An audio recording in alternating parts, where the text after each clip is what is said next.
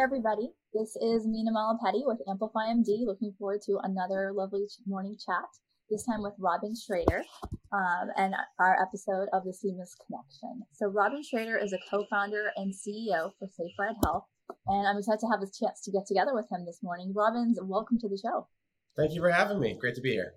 We're excited to dive in here, but just for the audience that hasn't met you before, can you give them a quick overview of your personal background as well as also of SafeRide? Sure. Thanks for asking. So I'd say my background from a personal side is unfortunately I lost a friend to addiction. So I've seen how hard it is for folks to navigate chronic care. On a professional side, I'd say I have a largely operations background. So I'm ex-Navy, spent some time on the aviation side, spent 5 years in construction building projects all over the world, which is a ton of fun. Went to business school, then spent 5 years in management consulting, doing sort of turnarounds of family-run businesses and driving more traditional growth strategies. But I do remember being in San Francisco in 2013 and seeing the then startup Lyft and Uber coming on the scene. And I was always fascinated by mobility. And I saw folks solving problems like how do you get to the airport, how do you get a burrito, which turned out to be a huge business. But no one was solving the problem of like, how do you get to care? And so I just kept picking at that and picking at that and picking at that. And then in 2016, came back and jumped all in on building SafeRide, and the rest is history. Nice to meet you. And are you guys, and I saw a couple things, you guys were formerly based in LA, but now you're in San Antonio, or did I get that wrong? So we have a large operation in San Antonio. I still live in LA. Okay. So you're still in my home state, so I'll take it. There you go. So in terms of like what kind of motivated you, you said you had a personal story in terms of one of your friends passed away. Yeah. Was that related to the mobility issue or just related to, that's what drew you into healthcare in the beginning? I think it was an early shock to the system to realize like how hard it is for so many folks in this country to access care. And the more we looked at mobility and these new tools coming to serve every other part of our life and this gap in healthcare, the more I was scratching my head and saying, hey, feels like we can do something really great for the community here. Let's start thinking about how we solve this problem of access and apply it to a healthcare lens. So what is the problem? I mean, so I can guess at a few items of it because I have elderly grandparents who are in their 90s, and I feel like there's a trip to Kaiser every week pretty much at this point. And so right now we're lucky, my family and I we all take turns in taking them in, but I'm guessing a lot of people don't have that same opportunity. So there's like the obvious issues, but just wanted to have you kind of highlight for us, how would you kind of capture the space of mobility driven issues related to healthcare, and how does ride sharing help? Yeah, it's a great question. So I'd say, foundationally, 60% of our trips are to life-sustaining care. So dialysis, wound care, chemotherapy, and then behavioral health. And the folks that we create access for are folks inside the managed Medicaid programs, and then also the Medicare Advantage program. So folks who are aging into plans, and to your point, you may be in California and your parents are in Ohio and they still need their appointments. Or, hey, you're in Corpus Christi, navigating the challenges of being below the poverty line. There may or may not be bad things around you. And so helping, that single mom make it easy for her kids to get to care is the problem we solve.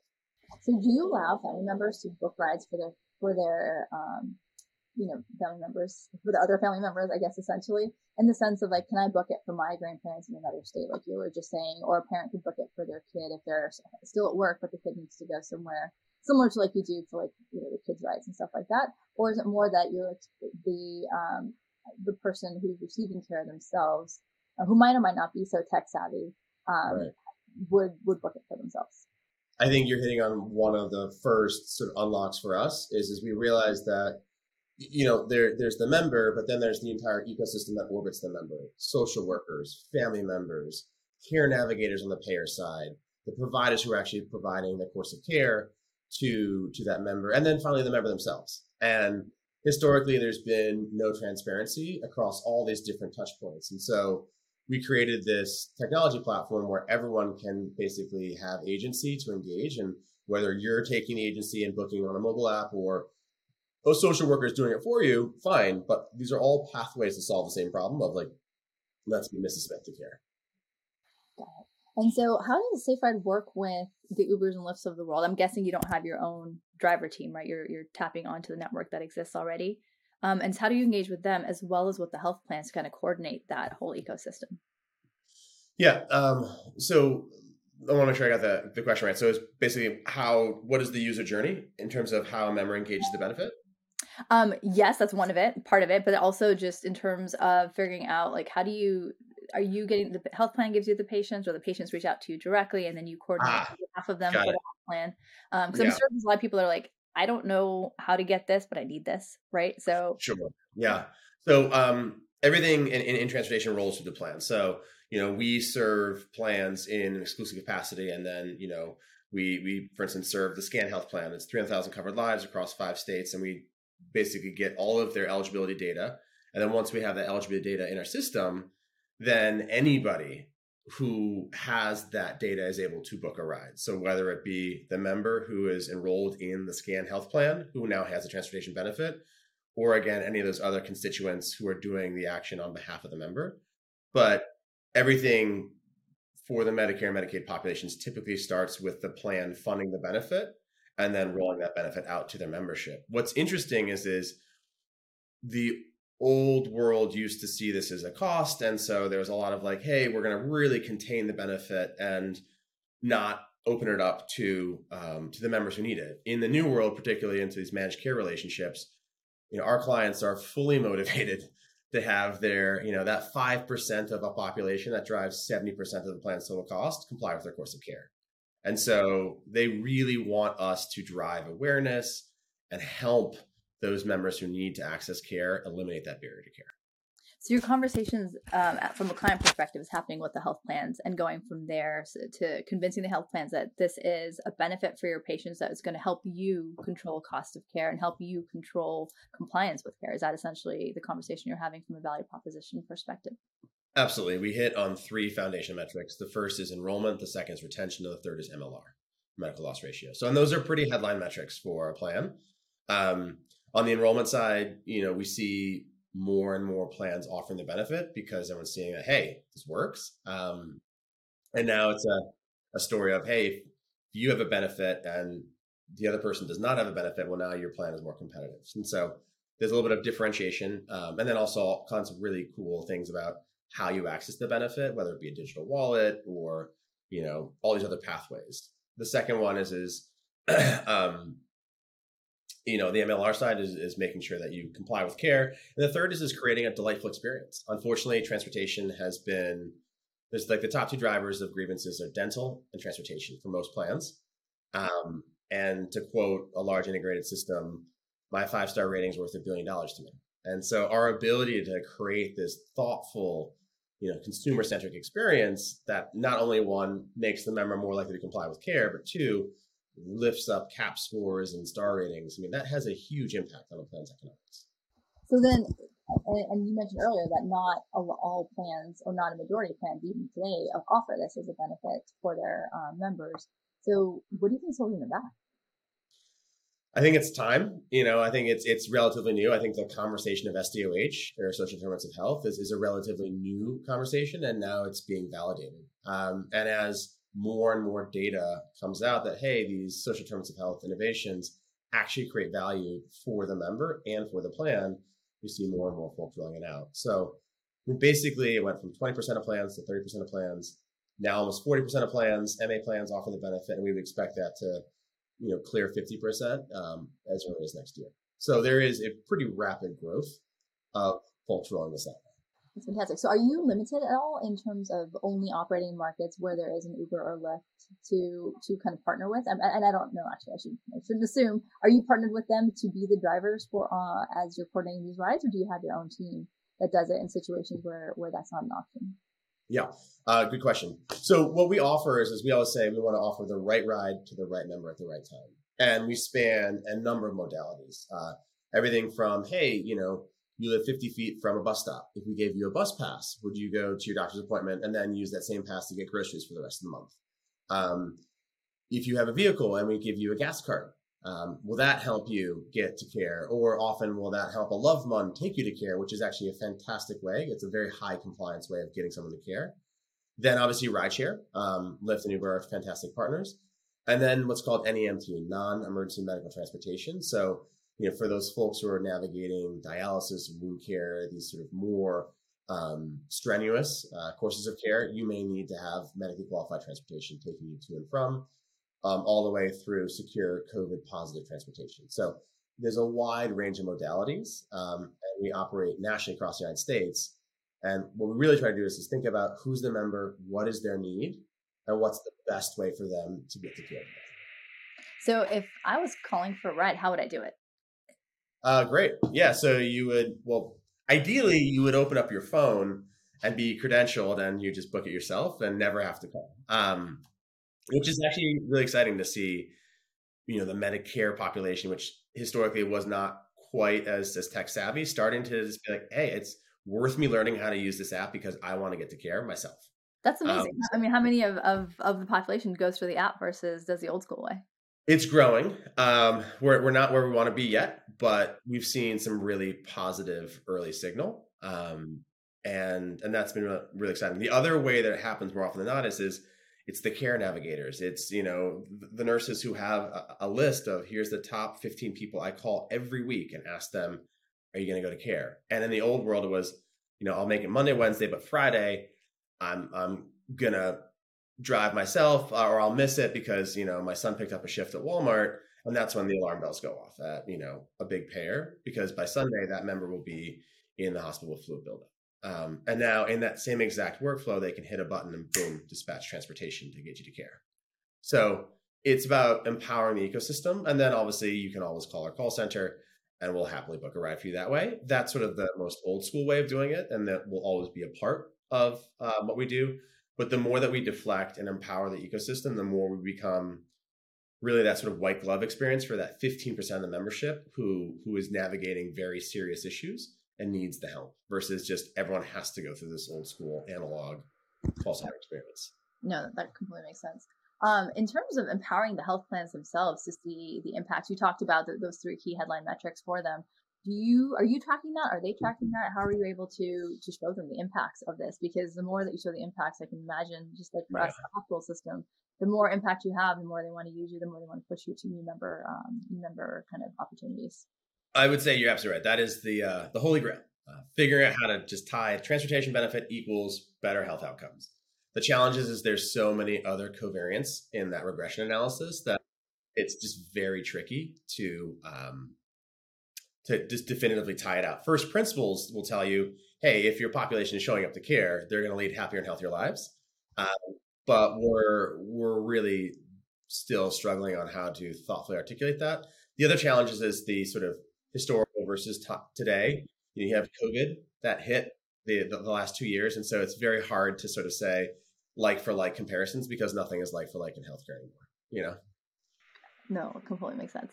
If you had to look at the entire country and look at kind of where the opportunities lie for improving healthcare options, is it geographically driven at all in terms of whether it's a rural or urban mix, whether there is a coastal versus Midwest mix, whether it's, I'm just trying to understand if it's from the hospital perspective and the specialty perspective, which is my background, but with Amplify MD, we see a huge difference, right? Based on geographies and based on clinical setting. I'm wondering if you're seeing the same. We are. So what we're seeing is the rural markets have always really struggled with access issues. And you see it also like the hospital groups, just getting physicians into rural markets is also hard. But, that continues through to, in a market where there is no ride share, then your only option is NEMT, and you really have to make sure that you're thoughtfully engaging and building out networks to give a lot of latency.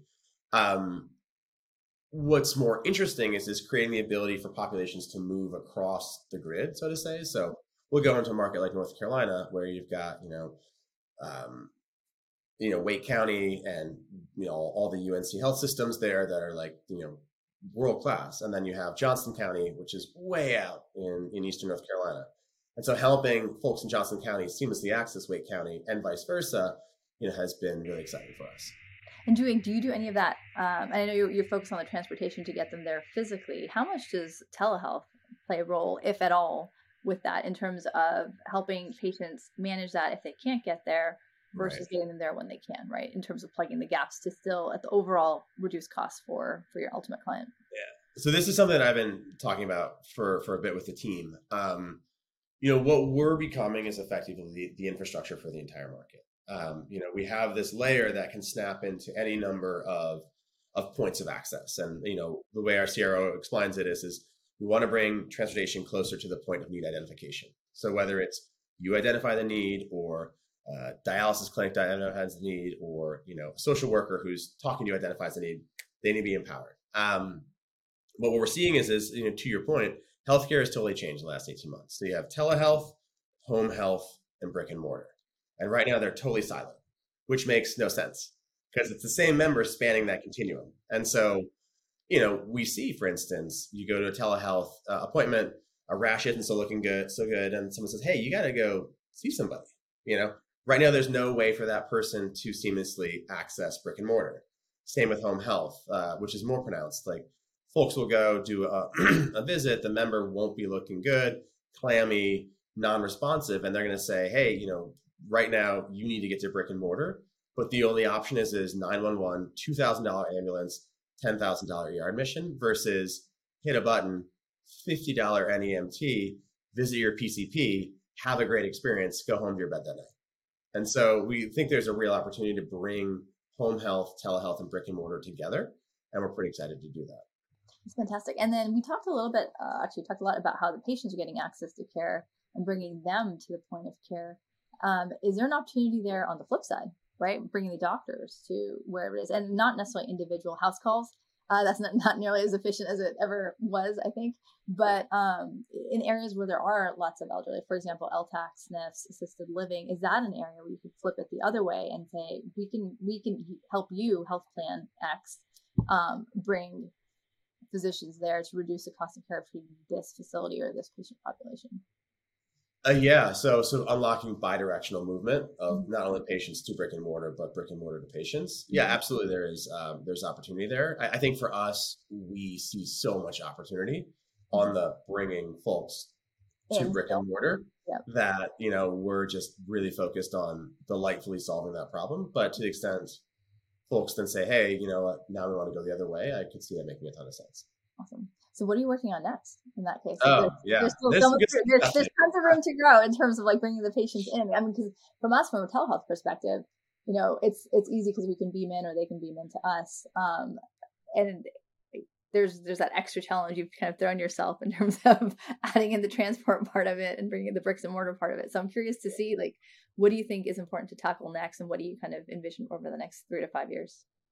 So I think for us, we've been fortunate to grow so quickly that I sort of speak about automation, integration, and security.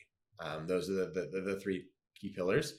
So when we think about automation, we're going to a place where we're doing thousands and thousands of rides every day.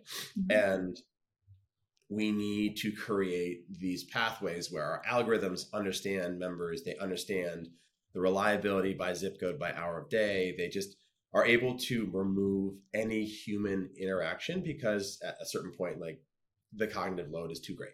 And so using the digital exhaust of, millions of rides to power our algorithms is a big focus of ours. Once we have this fully automated, hyper accurate sort of engine, then it's about integrating it into our partners. And so whether you're a home health company, whether you're a telehealth company, whether you're a payer and you have a digital wallet solution, or you have an EMR that you want to access healthcare inside of, like, we are creating these pathways to be totally agnostic to how you want to access this tool, but we just want it to be available to you in the pathway that works for you. And then security, we are wrapping up high trust, but that's just the start. I think there's security that spans both the member experience, the network compliance experience, and then also just the underlying tech infrastructure, and that will never go away. Yep, no, that makes complete sense. And then bringing up security, so looking beyond the tech for a second, how do you ensure security and safety for the patient and ensure that 5-star ride? So part of it is just getting them to where they need to be on time. Yeah. But the other part is, like you mentioned, the non-emergency medical transport, or if something does happen, God forbid, while they're on the ride to the doctor. Have you ever run into situations like that, and how are those handled? Yeah. So I'd say security is paramount. It's like the defining part of our industry and our name right now is SafeRide. So we take security very seriously. I think it comes back to first data. So understanding, hey, this is a member, it's their first time ever experiencing rideshare in their life. Mm-hmm. Like, let's take them on a journey and educate them properly about this is what rideshare is, this is how it works, and get them comfortable with the experience. And then it goes great from that point forward. Similarly, our algorithms thinking about, who's in a van at what time, the needs of the member. Oh, I need a Spanish-speaking driver who's female because unfortunately I'm the victim of domestic abuse. Mm-hmm. So just thinking very, very carefully about the needs of the member and educating them has really helped us deliver this experience that really puts their safety and their experience at the forefront of the experience. And as they're kind of seamlessly getting used to this new process and kind of connecting it, do you tend to have repeat customers? Because a lot of these issues that you mentioned are chronic conditions, right? The dialysis, et cetera. Wound care. Is this something that you can kind of set and repeat? Be like, hey, Monday, Wednesday, Friday at 3:00, I'm picking up Mr. Smith, right? Or Mr. Smith, it knows that I need to book this ride forever for like the next X years. How does that repeatability work versus kind of one-off patients, which I think might or might not be, I guess, harder for you guys to include in that? Yeah, there's two cohorts. So I'd say, 60% of our volume is life-sustaining care. That's typically a recurring course of care: chemotherapy, wound care, dialysis. And so these folks, get to know their drivers very well, their routes really well, and they build a rapport. And so that works out quite well. And there's all kinds of like gotchas, like, oh, drop off at the back door, not the front door of this clinic, or, it's endless. But we capture all that. And then once you get it right, mm-hmm. then it just sort of runs. And in fact, when we think about onboarding new clients, if Mrs. Smith likes driver Joe, who used to serve her, who was part of a different program, our algorithms will say, okay, well, let's make sure that driver Joe is the one who picks you up when you join the SafeRide program. So creating that continuity is really, really important. Sorry, what was the second part of the question? And then when you have like the one-offs, right? So not the ones that. Thank you. Yes. So then, the biggest problem is this industry has not allowed same-day transportation, mm-hmm. which is crazy. And so there's this, mantra of, 3 days pre-booking requirements, and has to go through a call center, which is not a great experience, and so these folks who need to see a doctor urgently are left with the recourse that no one wants, which is 911, $2,000 ambulance, or I just don't go. Yeah. And so roughly 20% of our volume every day is same day volume, and our ability to pick that up and solve that problem creates enormous value for our partners. Got it. And then from the PCP perspective, because I know you guys have a huge impact on no-show rates, right? So obviously the health plans are benefiting, the patients are benefiting with better compliance and better health outcomes on that respect. But from the physician perspective that you're taking them to be seen, are they excited? Like, what's their response to this in terms of getting the patients in? If you're able to impact their no-show rates, you're able to get them patients in or compliant that weren't before. How does that relationship work, given that they're not a direct kind of member of the contract, if you will, of that kind of two-way contract, but they're a direct beneficiary? Sure. I mean, providers are fantastic partners. And we actually started selling to providers first before we sort of built the compliance infrastructure to take the next step into the payers. Okay. So our DNA is we started with the providers, and we serve both national dialysis providers nationally, in addition to, regional health systems and things of that nature. I think, they're the tip of the spear, and they're dealing with extraordinary challenges, and having folks show up reliability to their procedures when they're, you have a hyperbaric wound chamber, it's a very expensive piece of equipment. And if people don't show up, it's just really hard to run your day-to-day operations. Yeah. I mean, think about just like with infusion clinics, same thing, right? Which is you're prepped for those infusions, and you need to have the oversight and the supervision. And if someone's late, even if it's 20 minutes versus a no-show entirely, that can throw off the entire day as well. But I'd say across all providers, there's this element of fee-for-service provider experiences are sort of moving further and further to the wayside, and there's more and more shared risk relationships. So the more a provider starts to behave like a payer, mm-hmm. the more they're incentivized to sort of take action, because now they've got some skin in the game to make sure this works. No, that makes sense. And how about for you guys? Are you interested in going the value-based, risk-based angle? We are typically cost plus, but from time to time we will engage in what we call PMPM contracts. Mm-hmm. But what we do is we typically build our contracts in a way where we really think about who are the members and what is the desired experience for those members versus just monolithically spreading, X rides across the entire population. And then we're able to have a conversation in historically a PMPM relationship that didn't work to say, hey, we really want these populations to get to care. And that's going to be roughly these many rides. And, wellness visits are great, but you only need like 2 a year, Yeah, no, that's true. And then to kind of understand how it works with kicking off a new client, I'm guessing, and did you, I don't know if I got this, where are you kind of geographically focused now? Are you nationwide? Are you mostly West Coast, Midwest? We're nationwide, Okay. but we have a core market strategy where, we have around 16 markets with substantial volume in them. And, as you thicken a market, you're running numerous MA plans, Medicaid plans, and provider programs in the same ecosystem. It gets easier and easier as you get density in the market. Right. And that's what I was going to ask you in terms of, we see similar things in the hospital setting where, once you start providing one service, it's a lot easier to get the second, third, fourth service going. So similar for you guys when you're breaking into a new market though, right? And no one, you have to kind of prove it all over again, if you will, or kind of earn that with the patients and with the client. How do you go about doing that in kind of the secret sauce way, if you will? Because you've done it now so many times. Have you found that it gets easier, or is it still kind of you still have to prove yourself every single time? Oh, we were really good at making mistakes. Well, the good news is we learned from those mistakes. So yeah, we definitely didn't get all of them right the first time. No, I think when you think about our growth strategy, there's a core market philosophy of like, once I'm operating in Texas, dropping an additional incremental revenue in Texas is one, immediately accretive, and two, dead simple, because all the pipes are connected and then everything is just set up and ready to go. Whether it's the encounters data, the claims data, everything is just set. We also have a core market strategy. A core client strategy. So, we have worked with a large integrated system. We've expanded them 6 times across now 3 regions. And so they'll say, hey, we know how you work in this region. Could you go ahead and open up this region for us? And then we come with an anchor client who knows how we operate. And so you have that trust to sort of build up the market around them. Yeah. That's fantastic. And do you find that word of mouth and referral growth is the best way? I imagine with payers, it's a little bit different, a little bit harder to expand into new clients, not just new geographies with the client. What's the kind of your plan and your going forward outlook on that front in terms of attracting new clients, whether they're similar MA plans that you're not in or a completely different kind of clientele that you see opportunity at? I think we try to be really focused on the markets we serve for all the reasons we just shared. I would say the other thing is healthcare is concentrated. So, we sell to over 50% of the US Medicare market already with the clients we have. And so we shamelessly overserve them, and we, invest a lot in making that relationship a great relationship so that we can do exactly that.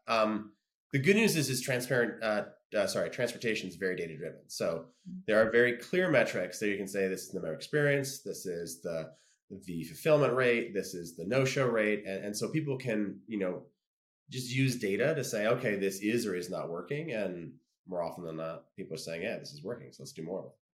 That's fantastic. If you could have one thing change on the regulatory framework for next year, because I've heard this from moving with a lot of ways. Is there anything that you feel like is holding you back or that you would change to open this up, whether it's for you directly or for your segment of the market overall? I would say Medicare scales a lot faster than Medicaid. It is more tech forward because there's less restrictions. And so we're driving really interesting innovations around the member experience, how you access things, using AI to really create a better experience in MA. We are now harvesting that data to then go and work with the Medicaid market to say, hey, this works. We should think about deploying these innovations. And I think the Medicaid regulators are really excited about new and better and different. It's just harder to navigate 50 different Medicaid agencies versus a more monolithic Medicare backdrop. Yeah. Well, also, Medicaid obviously never quite pays the same way. And so how much of that is, and will they match what Medicare will do for certain benefits like this as opposed to kind of professional fees? Actually, the interesting thing is 100% of Medicaid has a transportation benefit. Oh, It has since 1965. Yes. really? Yeah. That's So amazing. they were, first to really be the innovators, and Yeah. Medicaid, has been, driving this benefit forward. Now, the way it's been delivered has changed quite a bit. It used to be delivered through large state contracts. So state of Mhm. Kentucky rolls out, the transportation benefit. Now it's, Yeah. Molina or Centene Yeah. or Ameri Health, the operators themselves are taking the benefit in house and they're driving a new solution because they have the agency to tweak things as they see fit. And they're totally invested in doing it right because it's their membership that they're serving. Got it. So in the States where you talked about the 16 core markets, is that areas where you've done Medicare and Medicaid, given that you have kind of that the heavyweight presence in that geography already? Or is that still an expansion area for you guys to Those switch? are expansion areas. So we have a lot more Medicare Mhm. coverage across the United States. Medicaid, it's a major investment and highly complex. And so Okay. we have a couple key Medicaid markets that track to the largest markets in the United States. Yeah. So Well, no, that's what I'm the thinking fact that about. you're even attacking it is props because I know how complicated Medicaid is to work with from a physician and a profi perspective. So I can only imagine on the ancillary benefits how complex the rules and regulations must be. But it's exciting because the Medicaid population, that's where the need is the most pronounced. Right, exactly. And helping foster kids get to care. I have a 3-year-old. I'm a dad. Mhm. It just feels good. Yeah, So I really enjoy the challenges that we're running through because that means we're building a better solution for this population. that's fantastic. Do you have any last words for our audience here? I'd love to make sure that they walk away from this understanding just how seamless you're making it to get people to care and access care wherever they are, and regardless of their transportation condition. I would leave with maybe a note of optimism.